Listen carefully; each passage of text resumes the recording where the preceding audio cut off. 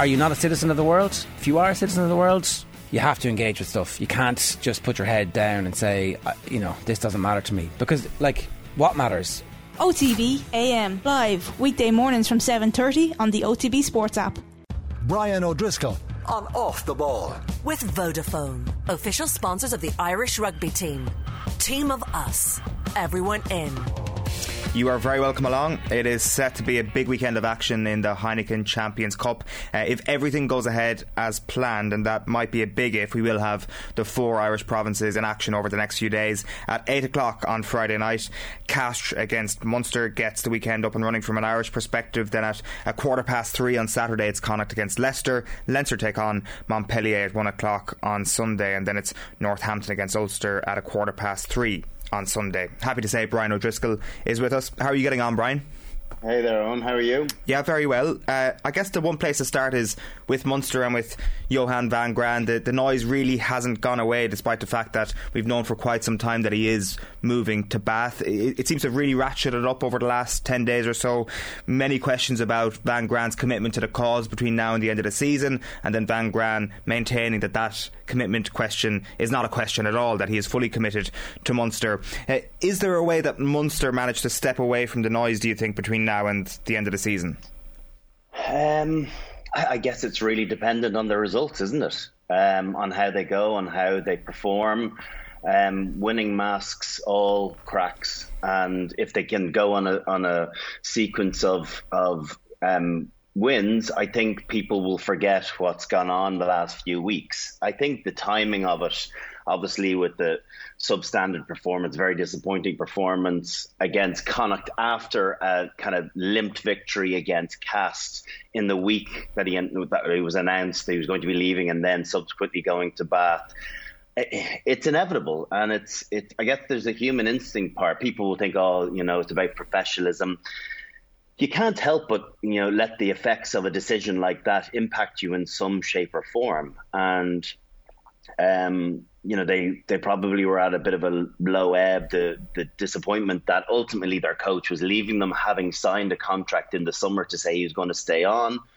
There's almost, I'm not necessarily saying there's a mourning period, because I don't know if they're actually devastated that he's going, because it felt like we were in a bit of a limbo as to whether they wanted him or not. But when someone decides that they want to leave you rather than you wanting to get rid of them, it has an impact. It's like the girlfriend that breaks off with you versus you doing it to her. It's always a bit more hurtful when you're the one on the receiving end. So, he's taken a bit of a beating the last while, and I think part of the problem with particularly his interview with Murray Kinsella on Saturday before the game, he's never really shown much of himself. He's never really shown much emotion. And you think about the emotion is everything in this game. Emotion is everything to the people down in Munster. So if a coach comes on and is pretty benign with, his comments, whether you win, lose or draw, it's very hard to really get motivated behind that. And he talks about, you don't know me, personality-wise. No, we don't.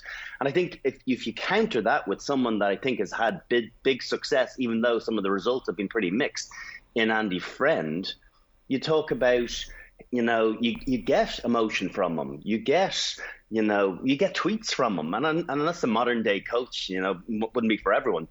But it's not just when things are going well. It's like, disappointed with this performance. It shows that there's actually hurt there or there's joy there. Whereas with Van Graan, it's always felt as though it's kind of, there's nearly a flat line on emotion. And it's very hard to subscribe to that, to get anything from a coach like that of going, has he got a vested interest in this or not?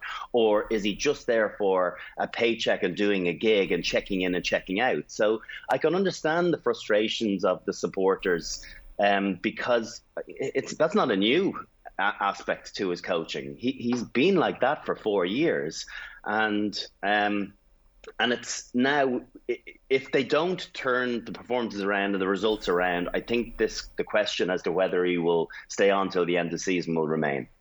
Do you think that maybe Munster fans could gain some heart from the fact that Munster fought back pretty well with 14 men last week. We can get into the style of play in just a moment, but in terms of the fight and the appetite, that hasn't been under any question really over the last little while from this Munster team. Is that in any way an indicator that Van Graan privately, because your point is definitely true when it comes to his public appearances, but privately there is that sort of red heart of Munster beating there, that the players can all appreciate that, and that is being replicated in at least the efforts of the team?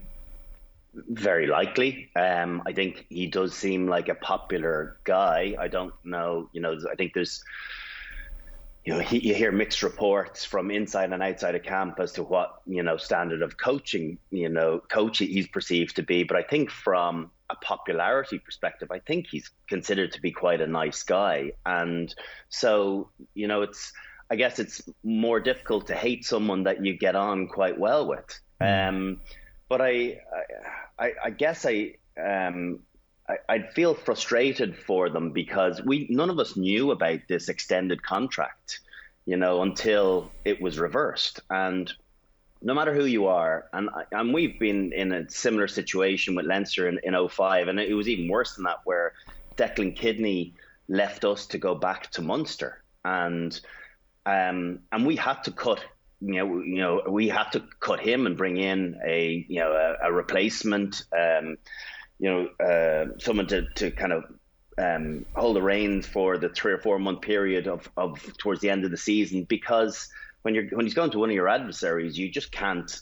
There's the element of trust is completely broken, and I think there's an element of that with Van Graan. It's the relationship is a bit broken, and he talks about being totally committed to the Munster cause for the remainder of the season. I don't know how he can actually be 100% committed.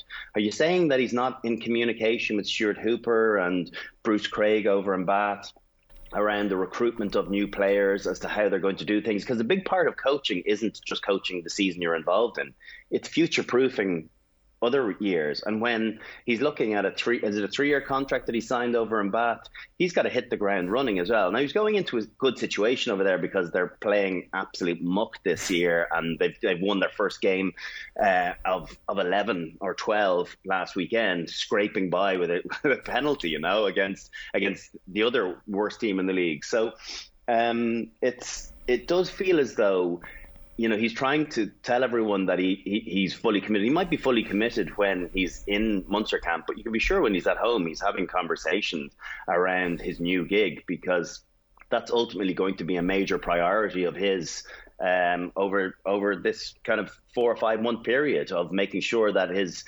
new bosses are happy and that they are in a position where they can grow immediately upon his arrival.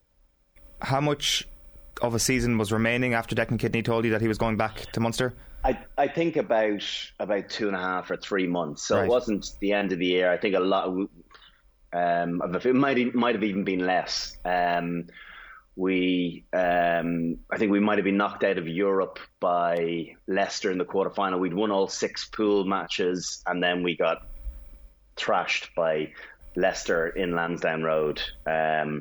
And then it was Jerry Murphy came in and took over for the period of time. And it was the right decision. You can't have someone, even from that recruitment point of view, you can't have someone, staying on that's going to be recruiting for one team when he's going to be pitting himself against that team later on. There's zero trust there. How do you know, and I'm not saying this about Declan, but how do you know that the coach isn't going to recruit, which might favour his new team in the following couple of seasons? So we had to, he had to be moved aside and removed from the post, and he went down, and he had big success with Munster. So I'm sure he doesn't regret that decision in any shape or form. But that was a pretty dark time for us. We'd gone through 3 coaches in 3 years at that stage. And Michael Cheika was just about to come in, and thankfully there was an uplift from there. So it's a tricky one, because is Graham Rowntree going to be the guy that's going to get the head position? Obviously, he hasn't wanted to put his hand up, because if he's overlooked for it, then what position of power does it put him in? So I get why he's being coy about staying on, but you can be sure that it's time for him to be a head coach now. He's done an awful lot of assistant coaching jobs and quite a lot of success. I've been coached by him, albeit as a forwards coach in the Lions Tour. He's a very popular guy, really nice guy, very good, intense at training, hardworking. So he's got all the qualities. I guess the big thing is, can he pull it all together and be the top guy and delegate to other people and trust other people to do their roles? And it's a very different prospect of trying to captain the ship rather than be one of the sailors. Would it help the players if Rowntree's future was cleared up in terms of the specific role that he's going to fulfil sooner rather than later? Because there's been some comparisons made between this situation and even Joe Schmidt in 2019, that the Ireland players knew that Joe Schmidt was gone, Andy Farrell was stepping up, and while they'll say, Jesus, no, it was a World Cup, there was no complacency whatsoever, there's still the suggestion out there that maybe in the subconscious of these players the departing head coach did have a factor in 19. Yeah, well, what I would say about that is, if you know that the coach that's staying is likely to get the main job, there's no doubt that it's going to heighten performances for the remainder of this season, where you've got the guy that you have to impress still involved in the environment. Now, the fact that I think it's a smart piece of business, irrespective of who may come in above him or with him, to sign him up as soon as they possibly can. He's bedded in very well there. The family's obviously well settled, and I think you do need some continuity. When you lose the head coach, you lose the attack coach, you've got to have some level of continuity. I just am unsure as to whether they're earmarking a big overseas name. I don't know, is it Prendergast ready for their role? I don't know if they feel he's quite ready to step in where Vergran and Larkham have gone. So I think they're probably mulling it over in their own heads, trying to buy themselves some time as to come to a decision whether they're up to taking a risk on Rowntree, or whether they need to get a bigger name in there who's tried and tested. It's interesting because you mentioned the contract there as well, that there was a sense that Munster were content enough to continue with the Van Graan experiment. And I think it actually kind of plays into what you're saying about maybe Van Graan, the public persona, that it's kind of unspectacular, that people were maybe sitting on the fence quite a bit about whether or not Van Graan was a good coach or a bad coach, how interesting he is as a man, or how giving he was maybe in his dealings. It just all felt very vanilla, I guess, over the last little while, and perhaps paints a picture of... Over 4 years, Owen. Over 4 years. There's been very little emotion from him at any point. And I understand that that's his personality type. But that's fine when things are going relatively well. But it's an expectant club. It's a club that feels as though it should be getting to finals, winning trophies year on year, and they haven't. They've underachieved. They've gone to semi-finals perennially for the last number of years. And when they do fall short, I'm not saying he's an excuse maker, but it doesn't feel as though he's aching like I think the supporters are, or that the players are. And I'm not saying that he doesn't, but it doesn't come across well. And you need that from your coach. We go back. I know Alex Ferguson had Kevin Keegan in his pocket when I will love it if we beat them. But how much must those Newcastle United supporters have loved their coach in that moment? Because he was pouring his heart out.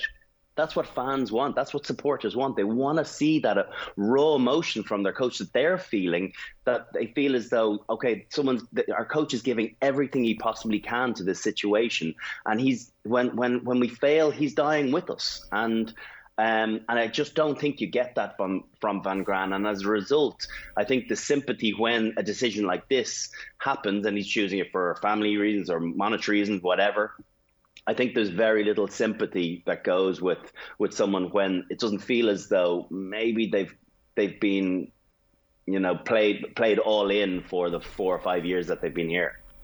What's happened as well now, Brian, is that because of this news, everything is focused on Johan Van Graan. And in spite of that, I guess the performance against Connacht was so poor, they didn't really land a shot on Connacht, and they weren't great against Ulster. Granted, it was a brilliant, I guess, fight back with 14 men to win in the way that they did. But in terms of the style of play and what they actually brought to proceedings in the last couple of games, and of course against Castres, it has been disappointing. But there are other people that can have fingers pointed at them here as well. The players, Stephen Larkham as well, seems to his importance seems to have I guess faded into the background a little bit since he's announced that he's leaving at the end of the season as well. So where do you look to when you analyse those last 3 performances in particular? Well, the book does stop with the head coach, doesn't it? And ultimately, that you're in the big position, the best paid position, because it rests on your shoulders. The success you enjoy, the disappointments you have to take that burden, and that's what you do as a head coach. That's why there's lots of people that are happy to be assistant coaches, because they'll take lower salaries, but there's less pressure that comes with it, and some people react personality wise to that position better than they do a head coach role. But I do think that there's got to be questions posed to Larkham. Their attack shape at the start of the year, I thought, began pretty well. They looked as though they were trying to push the pass a little bit more, but now they've reverted back to one-out runners, trying to play the attritional game that maybe the personnel doesn't allow properly. You might be okay in the URC with that, but when you come up against the best teams, the quarterfinals, semi-finals, finals of Europe, against the more powerful French teams and the better English teams, that won't be enough. You've got to think your way around creating space for yourself, and it just feels as though the steps forward they took in the early part of the season, they've absolutely regressed, and it's been very easy for defensive sides, well-organised defensive teams, to be able to analyse them and counter the punches that have been thrown at them. So I think it feels very frustrating. Stephen Larkham shouldn't go unscathed from all of this, because he does an awful lot of the on-field coaching, my understanding is. So if they're struggling to put continuity of phases together and play a style that's breaking teams down, well, the book stops with Van Graan, but it definitely stops with him too. What we're probably going to see on this weekend on Friday night is Jack Crowley starting, which will probably be his biggest start in the Munster shirt. Granted, we need to see the final team sheet, but he is set to start, according to reports, today. I guess what we've had over the last few months is this conversation about what Ireland should be doing with their number 10s. Should Crowley have gone abroad last year to actually get those minutes? As things have turned out, he's going to get some pretty important reps between last week and this weekend. What have you made of the early signs of Jack Crowley in a Munster shirt?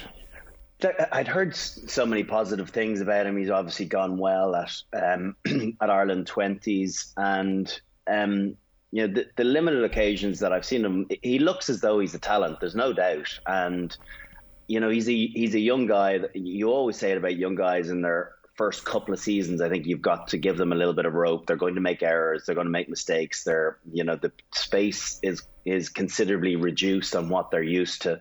So there's a bedding in period. But this will be a massive test for him. He looks pretty silky. He looks like he's got nice footwork, good passing game.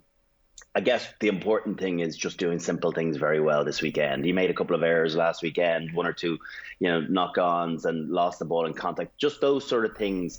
You as a controlling player within any environment, you've got to have a very, very low error count, and facilitate others, more experienced players around you, to bring the big game. He's going to have Dialende back. I think Farrell, is playing his way back into a little bit of form now as well, and he's going to have some of his back three. So I guess it's all to do with the platform that he's given by his pack, which will be difficult over in Cass. They don't lose very often at home. Big marauding pack. We saw what they were capable of in Thomond Park. They kind of negate your attacking abilities. They slow the game down. And it's, I played in the pitch over in Cast at this time of the year. It's not, it's not the high veld. So they're going to have to, roll their sleeves up and get down and dirty. And it's just going to be a control game. It's about not trying to overplay your hand, kicking well, doing the basics extremely well. So I guess from his perspective, it's not trying to be a magician. It's not trying to do something, for people to hang their hat on. I suppose you could draw the comparison. The previous week against Connacht, what's his name at 10, Healy. Ben Healy. Tried a 58-meter drop goal, right? So I think for me, what did that say? That said, I'm trying to be the guy that has the rocket launcher of a right boot. And I'm not trying to knock a guy because if it's a shot to nothing from 40 out and you goes into the in-goal area, you might get possession back. But when you are 30 yards short of it, I just think what message is that sending to the rest of your team? It's a bit, it's like you're trying to be something that you don't have to be. The 10 in Munster needs to be the controlling influence. You've got lots of good players around you. You've got one of the best centres in the world playing at 12.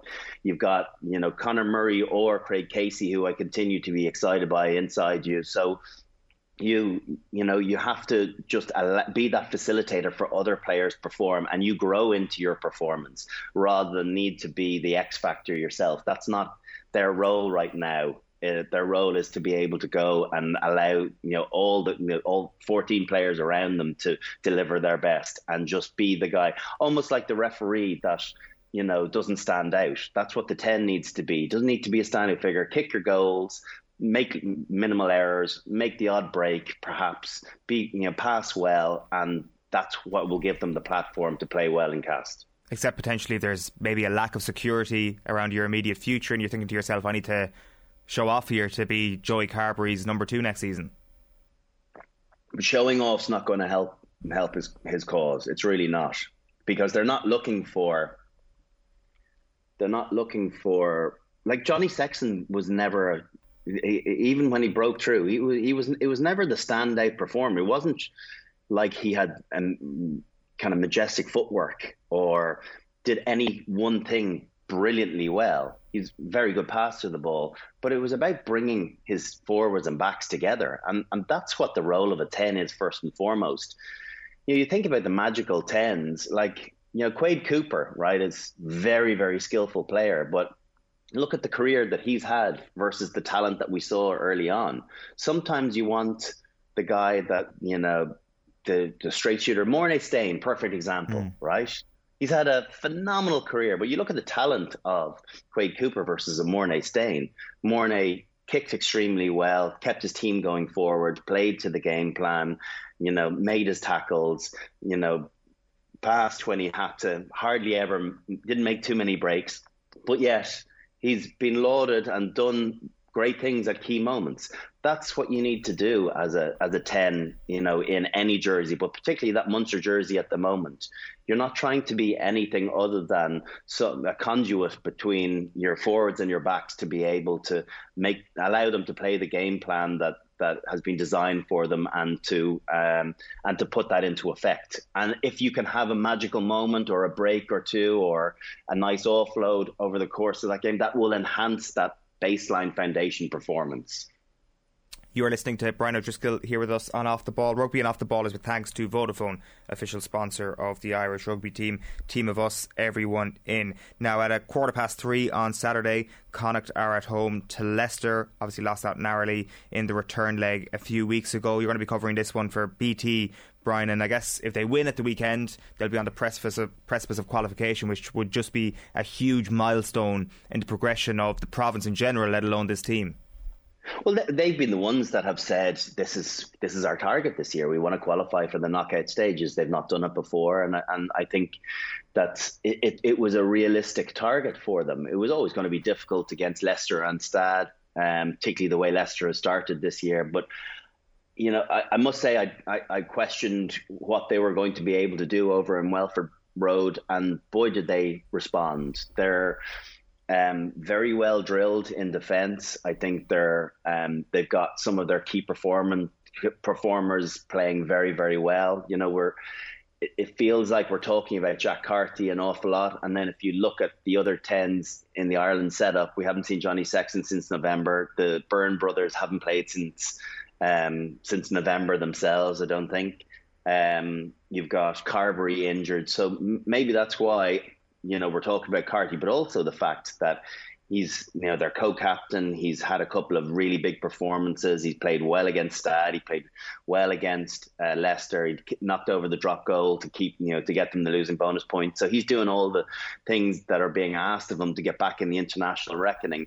But it feels as though watching the Munster performance, they're a well-coached team. They're trying to push the pass a little bit more. They realise that they can't muscle up against the best team, so they've got to think their way around it. A bit like the Pat Lam team of a few years ago. But now they're discovering their own way and kind of slight nuances of where they've been in the last couple of years. Their launch plays are really good.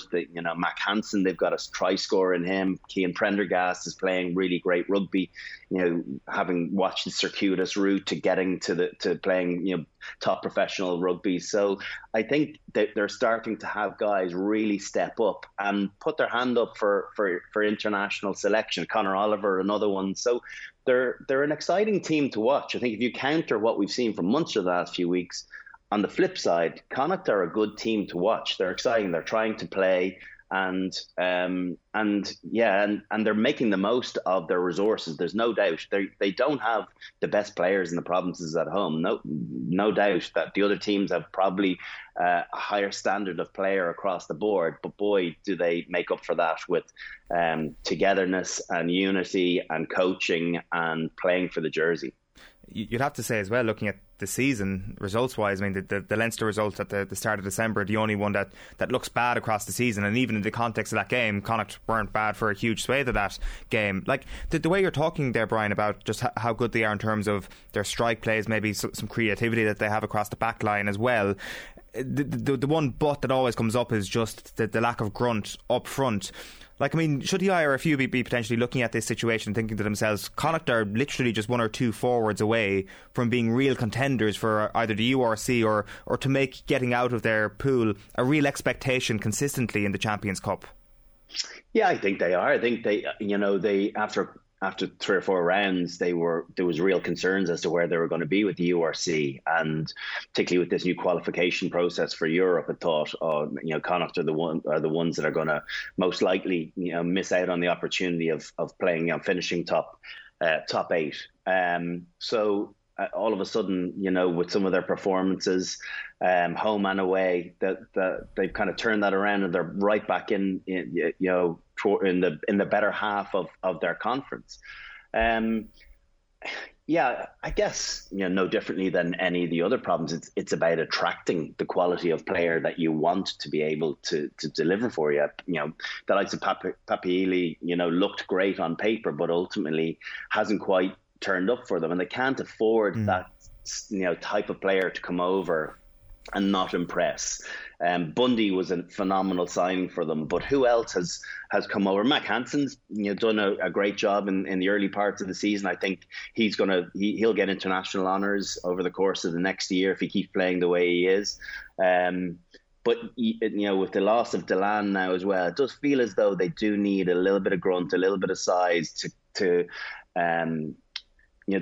kind of marry with that academy player that is coming through. In fairness to their academy, it's starting to really show when you look at some of the players breaking through. With Buckley injured, you've had other replacements, Angers coming through as well. You've seen guys there were concerns around taking their opportunity, but they've really stepped up. So if you could put in a good bit of steel with a really high quality international player that's maybe out of the reckoning in the Southern Hemisphere, what they would add from a player point of view, but also enhancing the players at training, giving them intel that they haven't been privy to previously, I think that would absolutely add huge value to this Connacht team. And they've come a long way from walking down on Lansing Road was the 2002 when they were to be disbanded. Mm-hmm. And you think about where they are now. They've maybe in the years after they were a little bit of a nuisance, the IRFU. I think the IRFU now has to be looking at them and going, this is a massive opportunity for the development of some of our underage players.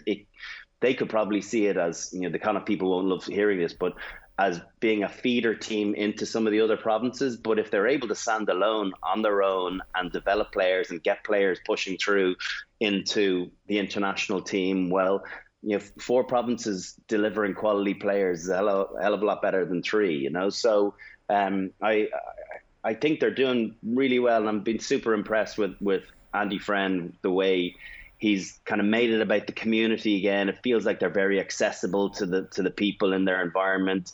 There's a closer tie-in to their amateur game over in the West as well, more so than there is in the other provinces. So it just feels as though they're doing all the right things to get the most out of their resources.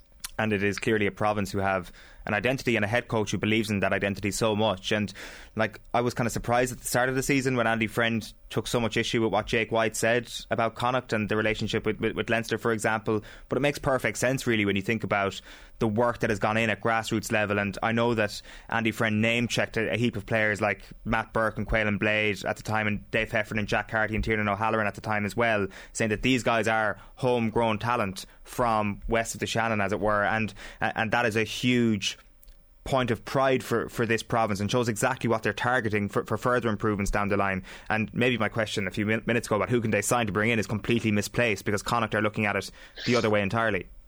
Yeah, but I think as well, Owen, you've got to look at it both with both streams. I think you've got to look at homegrown, and that's very important. And then you've got to look at taking the likes of Dowling and Prendergast that aren't wanted by Leinster or other provinces. You're gonna the quality of players that are coming from Leinster's academy, sub-academy, that don't ultimately make it in the Leinster team. You don't have to let your pride get the better of you of not taking some of those players. But also, if you look at the development of what has happened, those players since they've moved across, like Prendergast, I'm reading last weekend in the Sunday Times, I think Peter O'Reilly did an article with him. He was way down the pecking order. He was on the bench for the Ireland under-20s. He was asked to cross by Eric Elwood into the Connacht Academy. He's taken advantage of a couple of injuries, to perform well last season against Racing, and now he's the number 6 for them. And that's what sport is about seeing an opportunity, and when it's handed to you, you take it, and then you're the guy in possession. I've been super impressed with some of his performances. Dowling, again, has been very good in the second row, not wanted in the provincial setup and elsewhere. So the big question for me, and I don't want to, I guess I want to look back on my comment about it being a feeder. If they don't want to be a feeder, they've got to now hold on to those players from other provinces and make them their own. The last thing you want to do is bring someone across, develop them, and then one of the other provinces gone, oh, he's actually a really good player. He slipped through the net, in our provincial setup and our academy system, but now we wouldn't mind having him back. What they need to do is hold on to that type of player, make them Connacht players. If they're capable of doing that, with the addition of one or two good quality overseas players that really deliver for them, I think they can absolutely be a force to be reckoned with, potentially challenging for the odd URC, getting to some knockout stages of it, but then also providing Irish internationals. So it can go one or two ways, whereas the last thing you want is players going across there and then doing 2 years, playing really well, and then go back to their home province. You need to make them their own and make them feel wanted and loved. And listen, you weren't wanted there previously. This is your new home. A bit like the likes of Andrew Conway, who's now a true Munsterman, whereas he came through the provincial setup in Leinster, couldn't get any game time, and now look at what he's managed to do. Connacht need to do that with the players that they get from other provinces. This weekend then, Leicester, I guess the preview before the other Connacht game, Connacht against Leicester game, was that Leicester were unbeaten, that they were kind of a little bit untouchable so far this season. That's changed a little bit. They finally lost a game, and also in the return leg now, they are at home. So I presume you're giving them every chance this weekend. Yeah, I think so. I think a huge component about playing Leicester is how you deal with their kick game. And George Ford didn't play in the first game in Welford Road. He'll be back this weekend. He played last weekend against Wasps. They didn't do a huge amount wrong against Wasps, but indisciplined. That was the one thing I think they'll be working on. Borthwick will have been annoyed about, and Kevin Sinfield will be annoyed about last weekend. It gave away a lot of penalties. And when you got someone like Jimmy Gopperts to keep the scoreboard ticking over, they had 2 yellow cards as well, including Ellis Genge, who finally lost his cool as skipper. He'd been doing a good job of keeping his emotions intact, but Wasps managed to draw it out of him. So I think the big thing is from a Connacht perspective is deal with the kick game extremely well, cover the backfield well. Tiernan O'Halloran's going to be dealing with the spiral bombs from George Ford. And obviously the other big aspect was the scrum in Welford Road. When Dan Cole came on, when Montoya came on, Genge didn't play in that game at all, but he'll be back this weekend. So can they get some form of parity? Can they not allow it to be their Achilles heel where they'll allow Ford to kick goals, or, even down on their own line as they were a couple of times a few weeks back in Welford Road. Connacht nearly gave away a penalty try once or twice. There was lots of penalty advantage. And then on freebies, on that penalty advantage, Leicester managed to score a couple of tries. They can't have any defensive errors too. Wootton kind of came in and tried to stop the ball a couple of times. It didn't manage to do it. I guess you need so much to go well for you. But I do feel as though if Connacht play well, they'll create chances themselves. They'll have some of their own personnel back that maybe they didn't have over in Welford Road. And I think it'll be a close game. And certainly Borthwick will have a lot more respect for Connacht than perhaps he might have done prior to the first game. Yeah, for sure. That's a 3:15 kickoff on Saturday. You're also due to cover Leinster versus Montpellier on Sunday. That's a 1 o'clock kickoff, assuming it goes ahead. Just first things first on this one, when you don't play for a month, Brian, how much of a setback is that? How many games does it take you to get up to speed again? Yeah, well, I think it's slightly different these days. It does feel as though this Leinster outfit have found a way to hitting the ground running. I guess it's the match sharpness, it's the speed and intensity. No matter how much training you do, how many of those difficult Stuart Lancaster Tuesdays you do, it's very hard to reenact the physicality around getting hit, getting up, and the emotion and the adrenaline, dealing with all of that, in the melting pot. So, but that said, you think about the start of seasons for Leinster where they've been pretty good from the off. Might be a little bit ring rusty, but I don't anticipate that to be the case. It's usually just a match fitness piece. So trying to make sure that the game is won kind of in the first 50 or 60 minutes, because inevitably you'll be emptying the bench. The cohesion mightn't quite be the same. With replacements coming on. So I think that will be a big focus, about having a huge 40 minutes from their point of view, and kind of trying to blow Montpellier away. And reading articles about there being a bit of grudge. I don't know whether there's ill feeling as to the attitude around Montpellier the last time round, about how much they wanted the game played or not back in December. So feels as though Leinster are ready to kind of rattle them properly. Would there be bad blood in the dressing room if you were in there? No, I think you got to use whatever emotions gets you right. I can't remember too many situations where I was properly put out. Sometimes if there was an individual that you had a little bit of beef with, I used to look forward to trying to take them on, particularly if they were your opposite number. But with regard to what's gone on previously, I think you leave that at board level, and you just worry about your own performance and think about getting 5 points. The fact that they've missed out on any points in the last game, they're only going to be able to get to a maximum of 15 points. That's their number now, and they're going to have to go and try and get 5 away from home against Bath too. So what does 15 points do for you with regard to home? Home knockout stage and home is it last 16, and then the knock-on effect towards home quarterfinals, semi-finals, and so on. So I think that's their goal. I don't think it's about putting one over on Montpellier. Montpellier aren't going to be featuring in the latter parts of this competition, so it's about just getting the job done for yourself.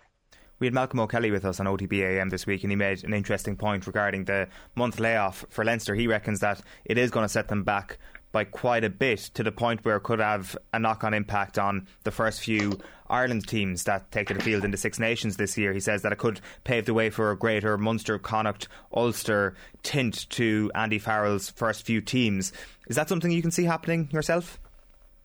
I think it's just difficult to to change a winning formula, irrespective of whether guys have had a lot of game time or not. You know, they'll be well conditioned because they'll have been working hard the last month, even though they haven't played games. So if they get a couple of games, think about players coming back from injury. Usually 1 game or 2 games is enough for them to come back and be back in the international reckoning if they're first choice. So that's going to be the case for this Leinster team. You think about how many of them started in the All Black game, how many of them were involved over the course of the whole November, and the success that they've had. It's going to be very hard for Farrell to go away from those players unless you see magnificent performances from some of the other individuals playing for the other provinces, which is very possible. But I do feel as though, provided Leinster get a couple of games, it'll be the tried and tested for Six Nations, with maybe 1 or 2 other additions sneaking in. Malcolm is also making the point that Johnny Sexton, I guess he hasn't played since November at this point. He is essentially in a situation where he is an Ireland-only player at this point. I know he's in contention this week. He's back in the mix, and we'll probably see him in a Leinster shirt before he does line out for Ireland again. That's not the worst position if we're looking at it from an Ireland-only standpoint at the moment for Sexton to be in, is it? To be focusing as much on the country appearance-wise as he is for the province? Yeah, I cannot see him featuring in the URC very often. Yeah. You know, they have to handpick. You know, he's got to be playing less than 20 games a season, and I think that will happen. You know, he's been primed for playing international. He's being kept for the World Cup. He's not being kept to play. You know, even you've seen in the last few years him not starting in URC or whatever Pro 14 finals. You know, it's been given to Ross Byrne a couple of times. So you know, he is doing a job. I'm sure Andy Farrell has been having a word with Leo and Stuart and say, listen, you know, you've got 3 or 4 very good 10s there.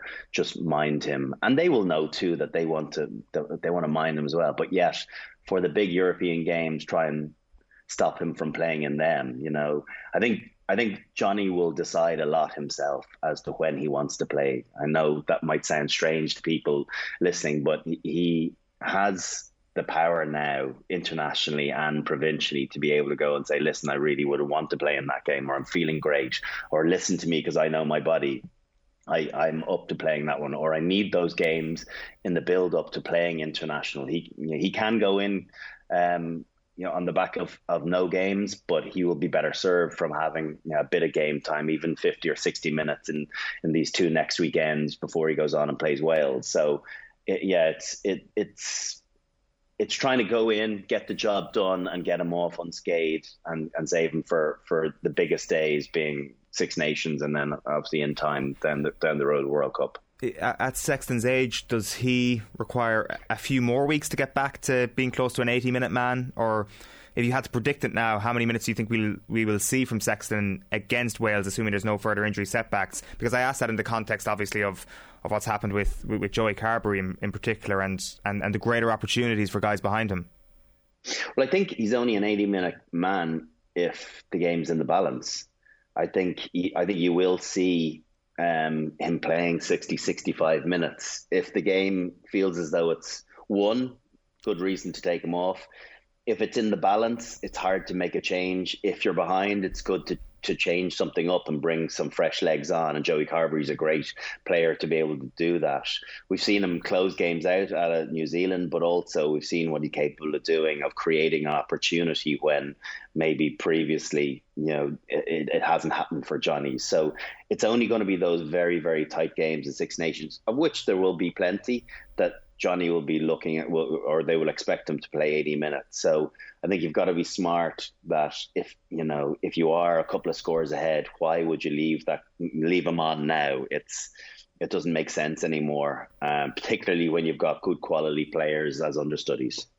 And speaking of those understudies, if we're saying that this could be something of an audition for the next few weeks, absolutely think that what you're saying about November is true, that Andy Farrell will try and keep it as similar to that, to keep the momentum going. And I know his name has been mentioned so much on the show over the last little while, but just to go back to Connacht again and Jack Carty, if we are talking about understudies and the injury problems at 10, how big a few weeks is it for this guy to come back from his own injury, to hit the ground running and to try and get his way into that Ireland squad?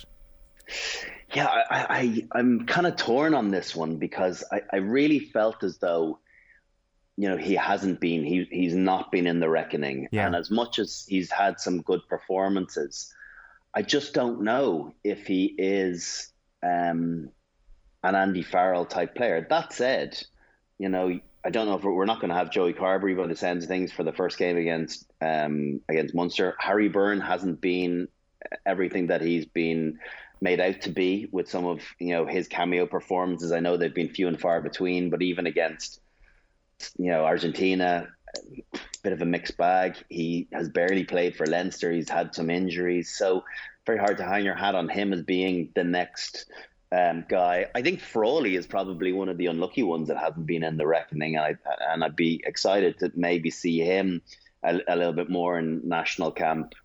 We know what Ross Byrne's capable of doing, so it feels like it's a great opportunity from Jack Carty's point of view. But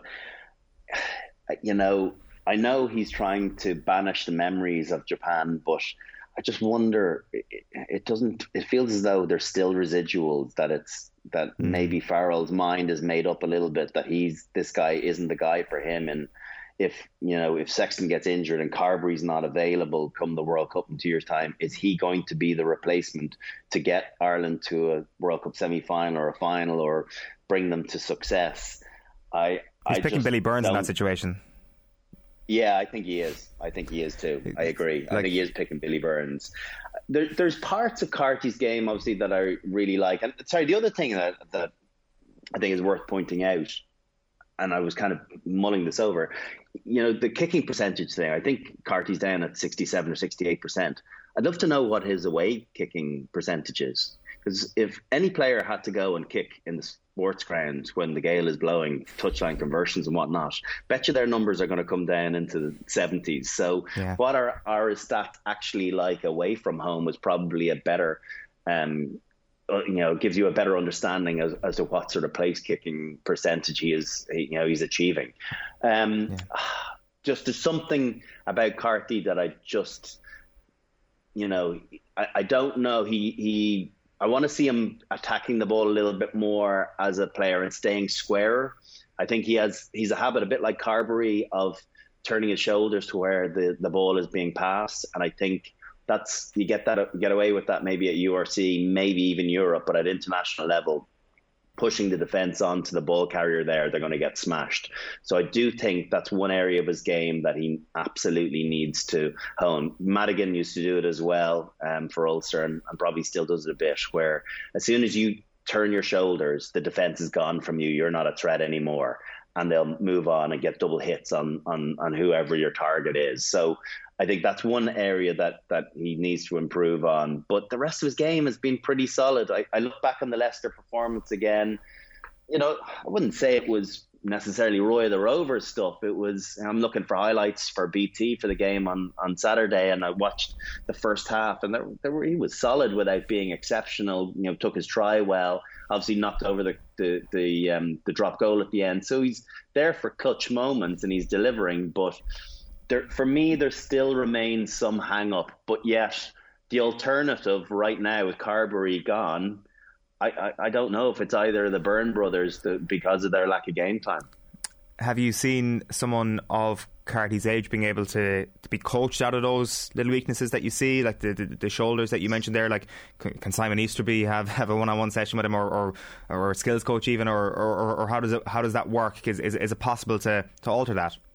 Yeah, of course it is. I think one thing that I've discovered is you can be coached anything. I think you watch how some of the players that I played with, towards the end of my career, how they evolved into very different players. Devon Toner is a great example of that. He would never have been a ball player, but then as a first receiver in that pod of being able to tip the ball out inside or pull it out the back, but yet look as though he could carry himself. That was a massive evolution. Adam Byrne become an offloader from a guy when I was playing with him, always died with the ball. So there is totally an evolution through the coaching piece that we've seen at both national and provincial level. So it can be taught. It just needs clarity of the coach to understand that needs to happen. And I think, again, we've been treated with Johnny, and I think Harry Byrne's very good at it as well. He stays square very, very long and then whips the passes. And I think he holds the inside defenders that little bit better than other players. And the knock-on effect is, there mightn't be an appreciation, but I bet you there's an appreciation from the players on his team that by staying square and taking it to the line, you create an opportunity to get inside shoulders, and then the knock-on effect is offloads and people running good lines from you being able to get your hands free. So it's just a small thing, but it's something that I've watched closely over the last while, and he is just playing a little bit laterally, and maybe that's one aspect that that Andy Farrell has been looking at and thinking you just can't get away with that at international level. Right, that's very interesting. Just to mention as well, then, Northampton against Ulster at 3:15 on Sunday. That's the final of the 4 Irish-related games this weekend in the Heineken Champions Cup. It feels like every time we talk about Ulster at the moment, Brian, is a question of where are Ulster at the moment, what sort of Ulster is going to show up at the weekend, and is it too harsh to be overly critical of losing a game in Thomond Park, or is it reasonable to suggest that a team who were in the lead and get an extra man essentially for the rest of the game, that they should be seeing that game out? Well, both, to be honest with you. I think that there's obviously a huge galvanising effect to any team when they lose a man. I don't know, it changes. You realise that you're gonna have to take that extra 5 or 6% on your own performance to make up for that loss. So I do feel as though there is that factor that Munster managed to turn around and managed to deliver, and through sheer bloody mindedness and intent, and 1 or 2 good offloads in the lead up to the final try. Coombs got a brilliant offload away where lots of players would have died. So there's winning big moments. I think the other thing about Ulster was when they were 13-11 up, they started playing a bit negatively. They started box kicking the ball away a lot. Doak kicked a couple of poor box kicks. Mike Lowry was the only one that really looked as though he wanted to attack with real intent and threat. And it felt as though they tried to defend that, not lose it, rather than go out and win and get the next score. And I think that mindset is so important in victory, that when you're trying to see a game out, inevitably you let the other team in some capacity, or when you play less positively, and it's not even playing negatively, but less positively, you open the door to the opposition going and being a threat at you. And so it just shows the mentality around playing to win and score rather than playing to not concede. How do you change that attitude if you're one of those players and it feels like that's sort of a little bit ingrained, that attitude shift in that second half? I think it's a bit of leadership, to be honest with you. I think, in pivotal positions, people taking the bull by the horns, I think obviously Doak is a young guy, but be it, a captain in there or, a leader, you have to remember as well, it's a pretty young Ulster team. A lot of them are starting to make names for themselves. But it does feel as though, a Vermeulen or someone needed to step up. And I know he's new to the squad, but, to step up and go, right, this is what we need to do. Let's play against Munster. Let's take them through some phases. Let's force them into making mistakes. We can kick to the corner. We can build on our maul. Let's try and look at how we build our next score, rather than thinking, oh, we're in possession. Let's play territory. Let's play down there and let's back our defence. Because, with good offloads like Coombs is one, that's the difference. Sometimes getting your hands free and get in behind the defensive line, and then 3 or 4 phases later, they're getting in. So I just think it's an experience piece, and they'll be better for their loss, but it's kind of a bit of a bitter pill to swallow, because they were in a great position to go and have their first win there in 7 or 8 years, and they really let it slip, and they'd be kicking themselves. We were talking earlier about Connacht and their kind of potential breakthrough moment that could be coming down the tracks, or how to get to that next level. It does feel that Ulster have been tipping along at a similar level for quite some time? Like even if we go back a couple of seasons to Stockdale's dropped ball at the Aviva Stadium, and obviously then if we go back through the last 10 years and like getting to a Heineken Cup final, it feels that they've been able to hit a level inconsistently, but the level has been relatively high. Is it just that consistency piece which is the not the final piece of the jigsaw, but is the part that will kick Ulster onto that next level?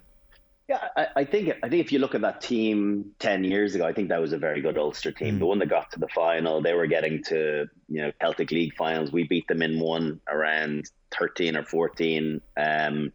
And that was a good team, they were. So I think they just missed out on having a little bit of luck to get some success. It does feel as though this is a building team. You've seen some kind of youthful players breaking through, Hume coming through, Balakoon coming through, Lowry starting to put in some performances. They've always lacked a bit of steel. When they struggle, they've lacked steel up front. And what was great about that team 10 years ago, John Afoa, Rory Best, Johan Muller.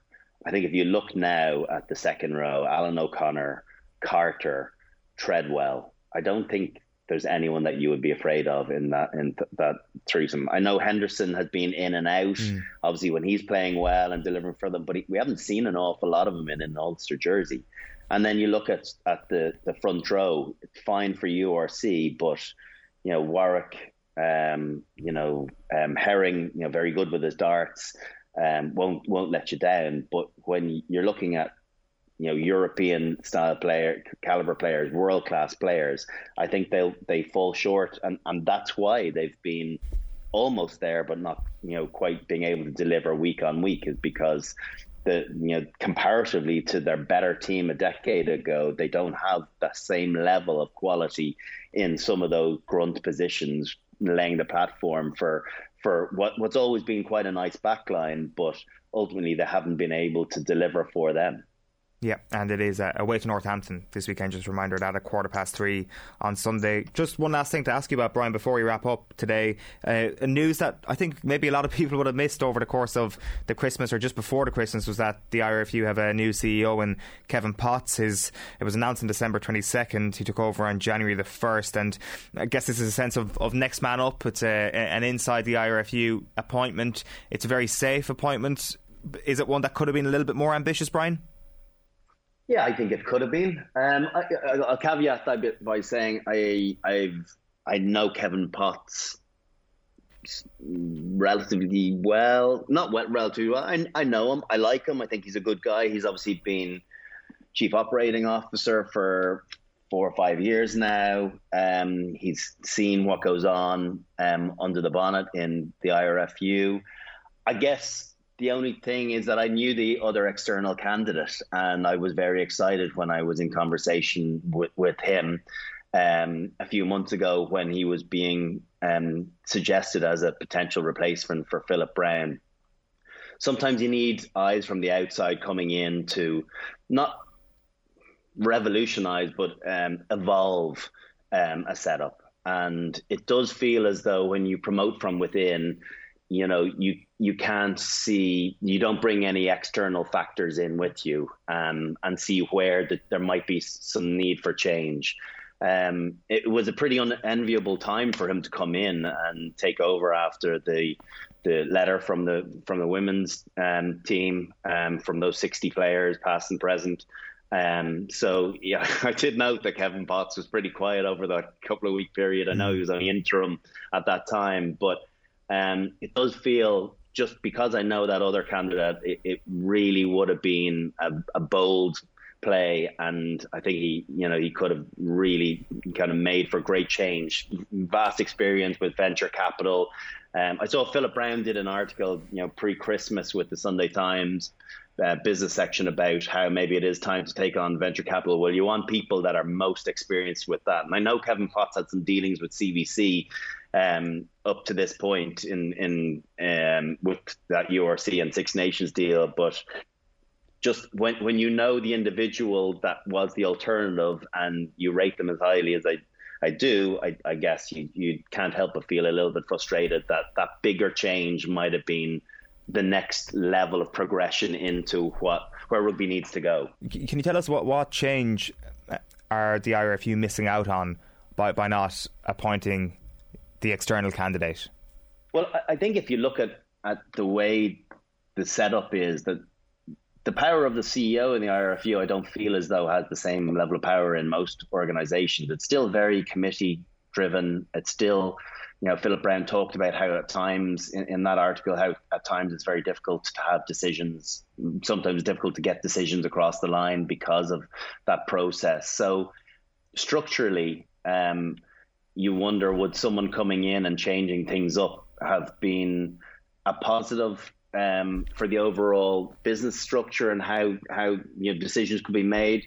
But the reality is as well, and this mightn't be lovely to hear, but a lot of the makeup of the committees is from people doing 20-year service with their clubs and then getting elevated to their provincial setup and then to the national setup. It's very hard for all of those individuals that have put the graft in. If someone new came in and changed those structures, they wouldn't be, and a lot of these are on our voluntary basis, that they're not going to be getting their potential trips away or some of the upsides to that involvement. So I understand why they mightn't want to shake the boat. Shake the boat, the right term? No. Rock the boat. Rattle a few cages. Thank you. Rattle a few cages. Either works. One or both of those. So because it wouldn't. It obviously isn't kind of beneficial from their perspective. I get that too, but it's. Yeah, it does feel as though it's not dealt with on my understanding of the union is not dealt with on a business as per other businesses are function and how they're seen from a profit and loss making perspective. Well, it's human nature, isn't it, to kind of look after your own position? Like, how much? Like, is this a missed opportunity, I guess, from the IRFU to not? But I'm about to say rattle their own cage here a little bit. But like, what organisation does take that decision voluntarily? Well, I think there was a big decision down in Australia a few years ago to change the organisation makeup, and obviously, they've hit some tough times with rugby down there, and the success of it. You think about back to the 90s and how good that Australian team was. It kind of has flattered to deceived since the World Cup in 2003, even though they got to the World Cup final in 2015 under Michael Cheika, but. I do feel as though it's a possible missed opportunity because when, like I said, when you employ from within, and Kevin Potts is he with the IRFU for the guts of 15 years? I'm not sure exactly how long he's been there, but it's very hard to feel a freshness in your environment when you do employ from within. And you think about now how often executive CEOs jump from one firm to another, but are able to bring new concept, freshness, new thoughts and ideas, and just an understanding of how someone did something successfully in another way and bring it into your environment. When you employ from within, I guess you don't get any of that. Yeah, it'll be very interesting to see how this comes through over the next few months. As you mentioned there, the letter signed by the 60 past and present women is a huge topic that's not going to go away, and I presume that'll be top of the agenda for Kevin Potts and the IRFU over the next little while. Plus, on top of that, then the post-pandemic financial aspect. So, a massive year to be stepping into Philip Brown's shoes for sure there from Kevin Potts. Just a reminder, plenty of rugby coverage coming up this weekend on OTB Sports. We're going to have Aisling O'Reilly reporting from Connacht against Leicester Tigers. It's at the Sports Ground at 3:15 throughout OTB Saturday. And then on Sunday, we've got live commentary of Leinster against Montpellier. Conor Morris and Andy Dunn will be watching that one. Brian O'Driscoll, great stuff. Thanks a million. Cheers, Brian O'Driscoll on Off the Ball. With Vodafone, official sponsors of the Irish rugby team. Team of us. Everyone in.